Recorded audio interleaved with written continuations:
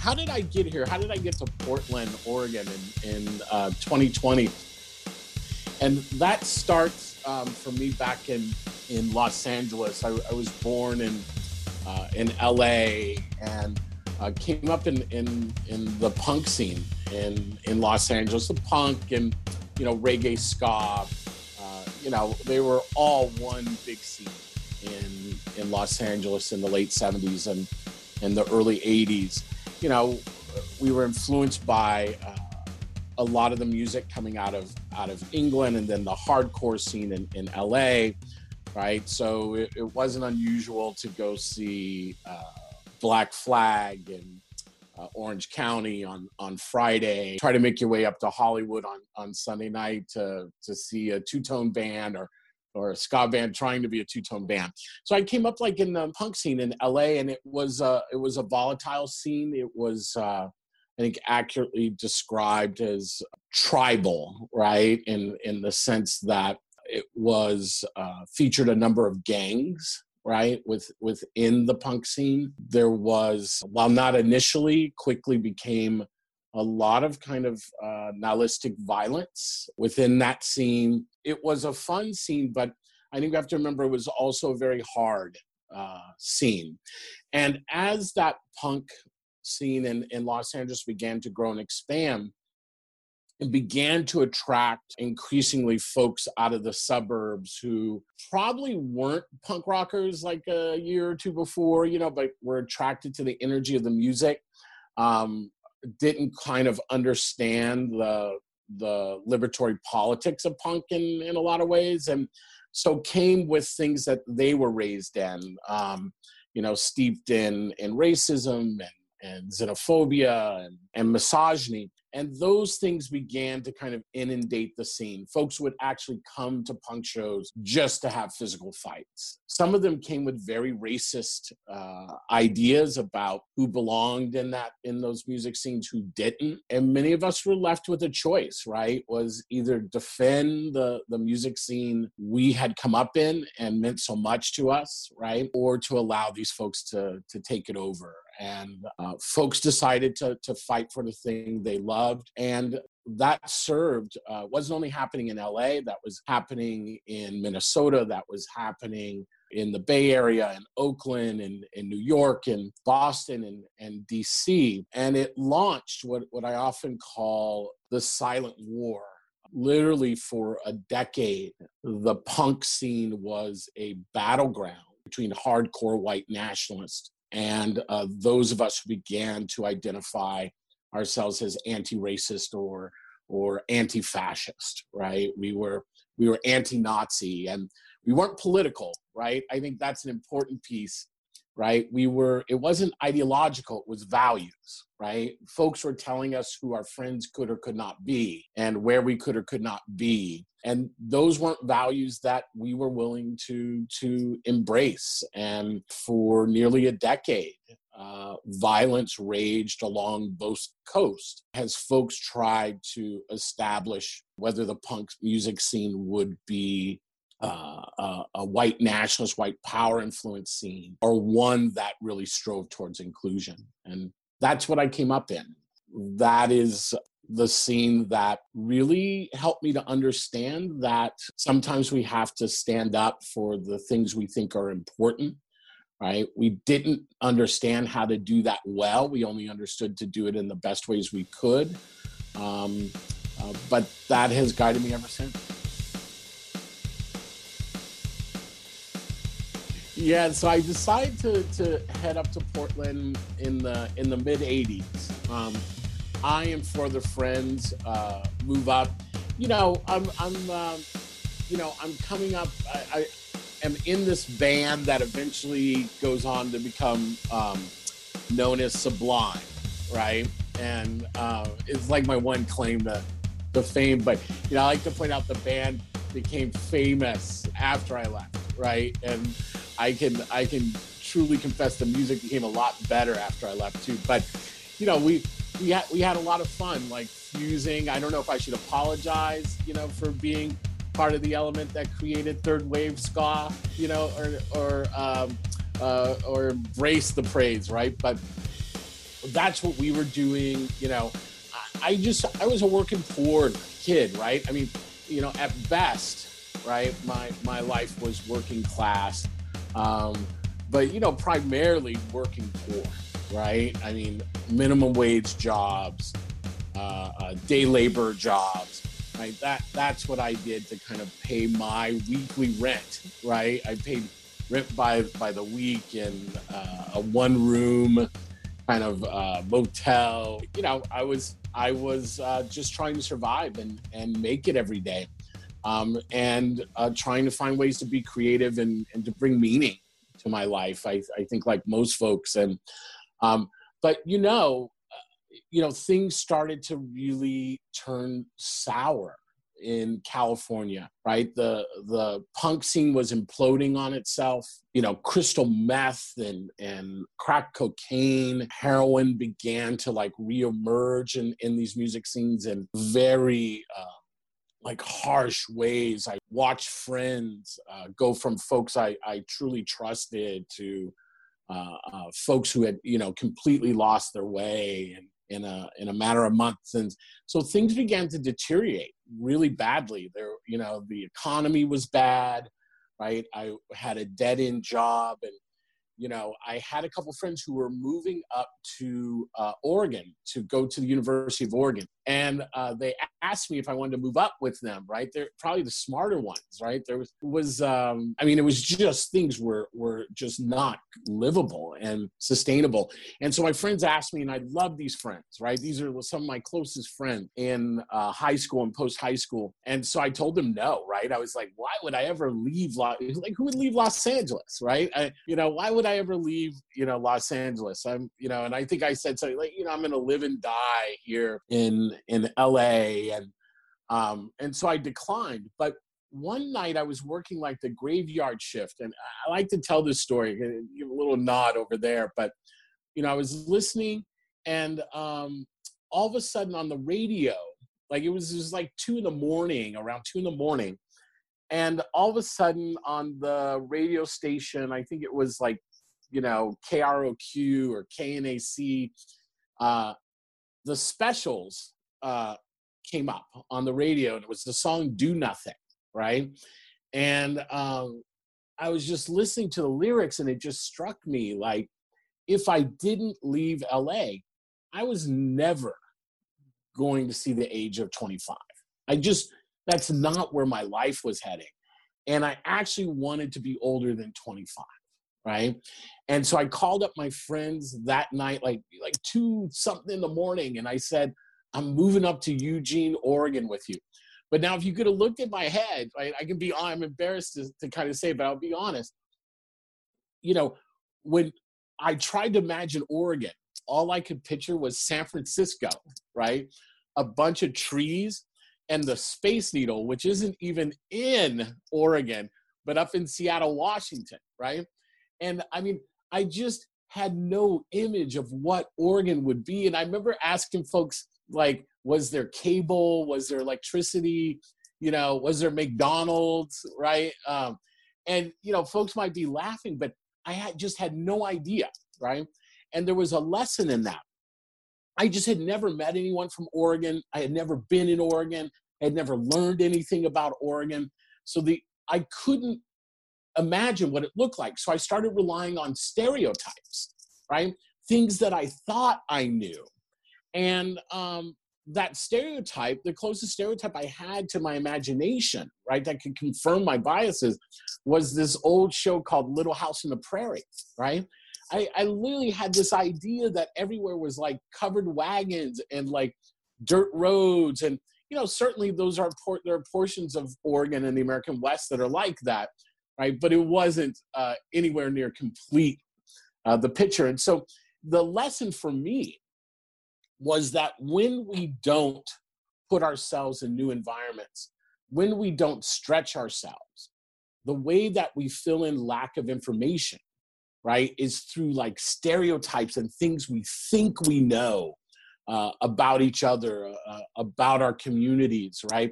It's and I started to call it kind of plastic patriotism, right?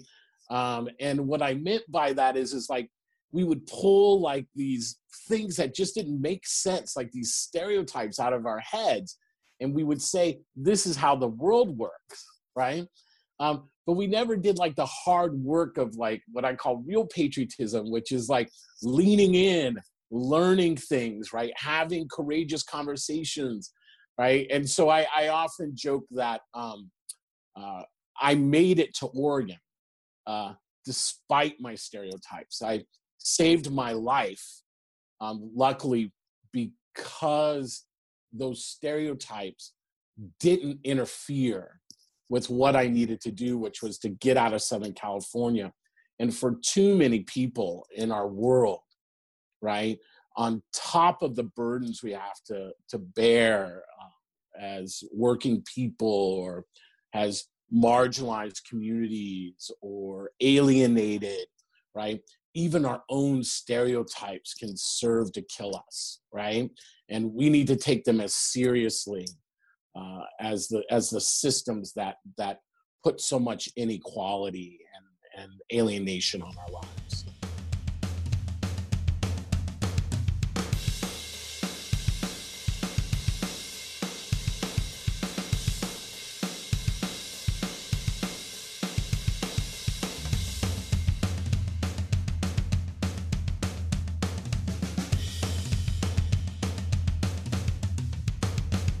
Yeah, I think sometimes we give it too much of a harsh critique, but in the U.S. we use a term kind of woke, right? Are you woke? Is this person woke? You may have something. There may be similar terms in other countries, but it really means, is a person awake, right? Are they aware of what's happening? But sometimes it gets taken a little bit too far, right? And this is where I think, like, we stumble as anti-fascist and as anti-racist, which is we expect folks to come into our spaces in ways that are acceptable to us, right? And at a level that's acceptable to us. And so we miss huge swaths of folks. How do we know that? Because I'm actually, that is my story, right? I did not grow up as a politically left person, right? I would have never called myself anti-racist or anti-fascist. It's not how I grew up. I remind folks that, regardless of our skin color, regardless of how we were treated, right? My generation grew up in a very conservative moment in America, right? And this is what we're dealing with now is not conservatism, but we'll get to that in a moment, right? But I grew up in the Reagan era, right? In Long Beach, California, in a naval town, right? A working poor kid, right? Let's think for a second what my politics likely were like, right? I wasn't, my friends who were gay and lesbian, I wasn't defending them because I had a treatise on homophobia, right? I wasn't standing up to neo-Nazis because I had a deep understanding of structural racism and white nationalism and white supremacy and class consciousness, right? I was just a young kid, right, who didn't want to be alienated, right, who wanted to be in community. And that community was under attack. I stood up for my friends, not because they were gay or lesbian, right? I'm going to be honest, not because they were Muslim, not because they were Jewish, not because they were Latino or immigrant. I stood up for them because I didn't like bullies, right? I just didn't like bullies. I didn't like people who wanted to be cruel to other people, right? And I certainly wasn't going to, I wouldn't allow it inside my house, right? I wasn't going to allow it inside my scene, which was the biggest house I had ever lived in, right? And I think that's the truth for most folks. We forget at the end of the day, most people don't want to sit and debate, right, the politics and ideologies of life. And it's not just that they don't have time, right? That's part of it, right? People are working too hard to have time to stop and think. But that's not just it, right? It's also like, it's not folks' interest. Most folks want to live, love, and work. They want to raise their children. They want a job that pays well.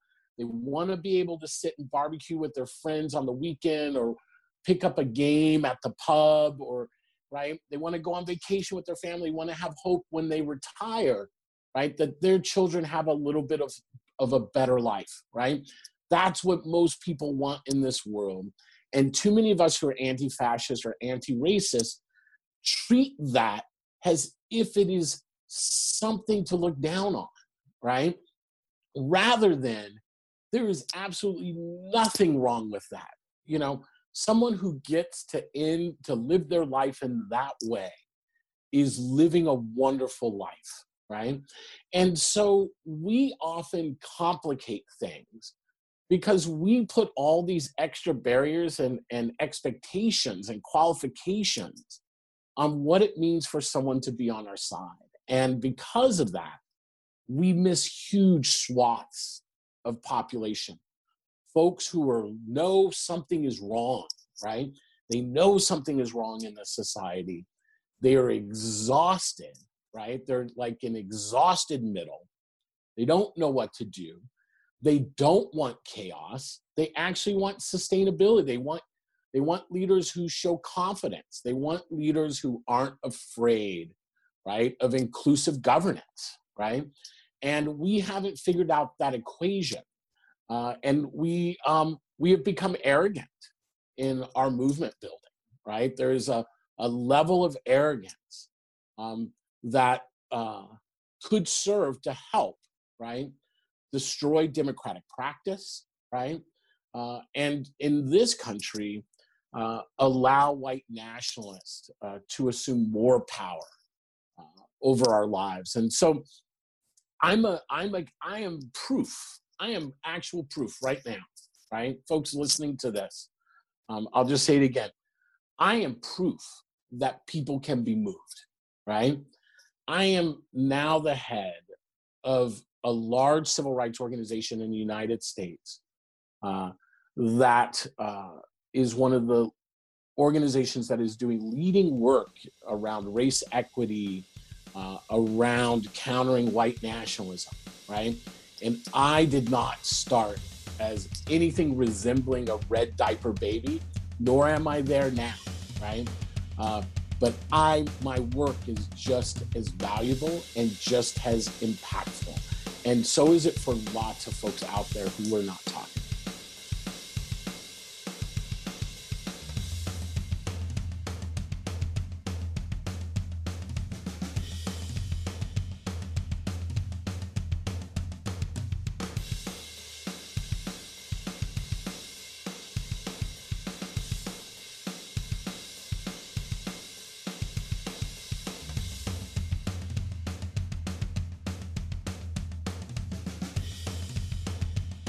I think, it's really important for us.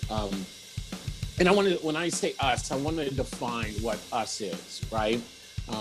What I mean are anti-racist and anti-fascist on the political left. I want to be very defined about who I'm talking about for a second. So if you define yourself in that way, I'm talking to you right now, and I'm talking to myself. We have to get serious. And when I mean serious, it means we have to stop with the performative drama, right? We do not save our society. We do not save vulnerable communities through performative drama, right? We save our society from fascism, from white nationalism, by engaging in the very dreary, boring work, right, of helping folks in our community build their power, right, and align their values. We get out of this by taking governance seriously, right? There's a term that's been going around, folks have been talking about it within kind of far right circles, called accelerationist, right? These are folks within the far right who just want to burn everything down, right? That is their goal. That is why they are fighting for power. And there is a hard truth that we haven't admitted yet, which is on our side, within the left, within anti-racist and anti-fascist circles, we have our own accelerationists, right? They may not call themselves that, but they act in the same manner. The only solution they ever have to any problem is to rip it up, right? To burn it down. The problem with that is when things get ripped up and burned down, right? The folks who actually suffer, right, are the most vulnerable in our communities, right? The most vulnerable in our societies. Immigrants, refugees, people of color, Jews, right? Those are the folks who suffer. And so this idea that we're just going to burn everything down is an immature politic, right? And it is no longer, if it ever was, anti-fascist, right, or anti-racist, right? We are in a moment, right, where our societies, right, are so weak and vulnerable to authoritarianism, right? And what we know about people, right? If you actually know people and you actually spend time with people, you get out of your ideological bubble, right? And go to the bowling alley, go sit at the pub, go sit, right, at the soccer match, right? But not in the well-paid seats, like, you know, in the stands where people are actually sitting, right? When you hang out with real people, what you find out is mostly what people want, right, is they don't want chaos, right? And when they picked, right, when folks picked Donald Trump over Hillary Clinton, what we need to understand is, yes, there was misogyny, right? And yes, there was absolutely racism. But a number of folks voted for Trump simply because they wanted something different, right? And something they thought might not be chaotic to their lives, right? And that wasn't the whole, but there was a segment of that population. And we haven't figured out how to reach that population, right? Because when they look at us, what they see is just more chaos, right? We're not a real alternative because it's not really what most people are, and I'm not just talking about white folks, right? I'm talking about Black folks. I'm talking about Asian American, Pacific Islanders, Latinos, right?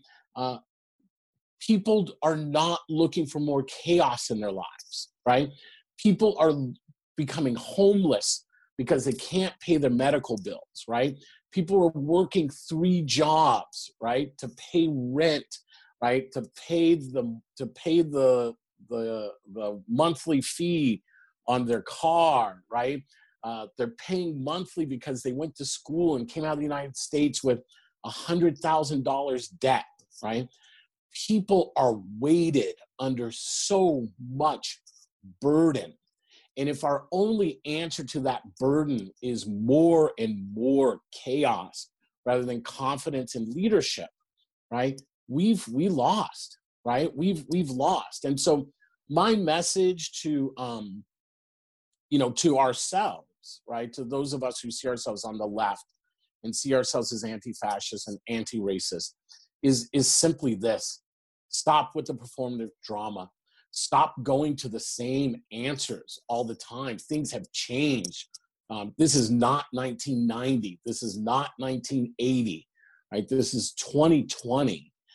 And what we need to be doing to be accountable and transparent organizers and leaders doesn't always look like a march, right? And should mostly not look like marches at this time. I'm not saying marches and mobilizations aren't important, but we have gotten to a place where we think this is the only form of power in a society, right? And that's laziness, right? You don't build a movement off of laziness. You build a movement by helping people, hold their own power, right? And help them alter relations between institutions by helping them build sustainable organizations in their communities. That's how we help change our society. And we've become, frankly, a little too vanguardist, right? And but it's not even, if I were going to get into that area of conversation, I would argue it's not even vanguardism. It's just arrogance, right? We have become an arrogant movement to our own detriment and to the detriment of this world. And I'll just say it frankly, right? Yes, Donald Trump did not win the popular vote. In fact, Hillary Clinton won the largest margins, I think, a popular vote ever in the history of the U.S., right? But you know what? She still lost because that's not how our electoral process works, right? And we can change that process. We can not like it, but it's not how it works. And so we have to make it work. And we don't make it work by drawing such a small circle around us, right? This silo. And if we continue to do that, we can take the blame for another 4 years of a very dangerous administration, just like we should take some of the blame for the last 4 years, right? This is not all on the far right. It's not all on folks who voted for Donald Trump. We failed. We failed America in a big way. And until we acknowledge that and are honest about that, we will continue to sit on the sidelines of a very historic moment.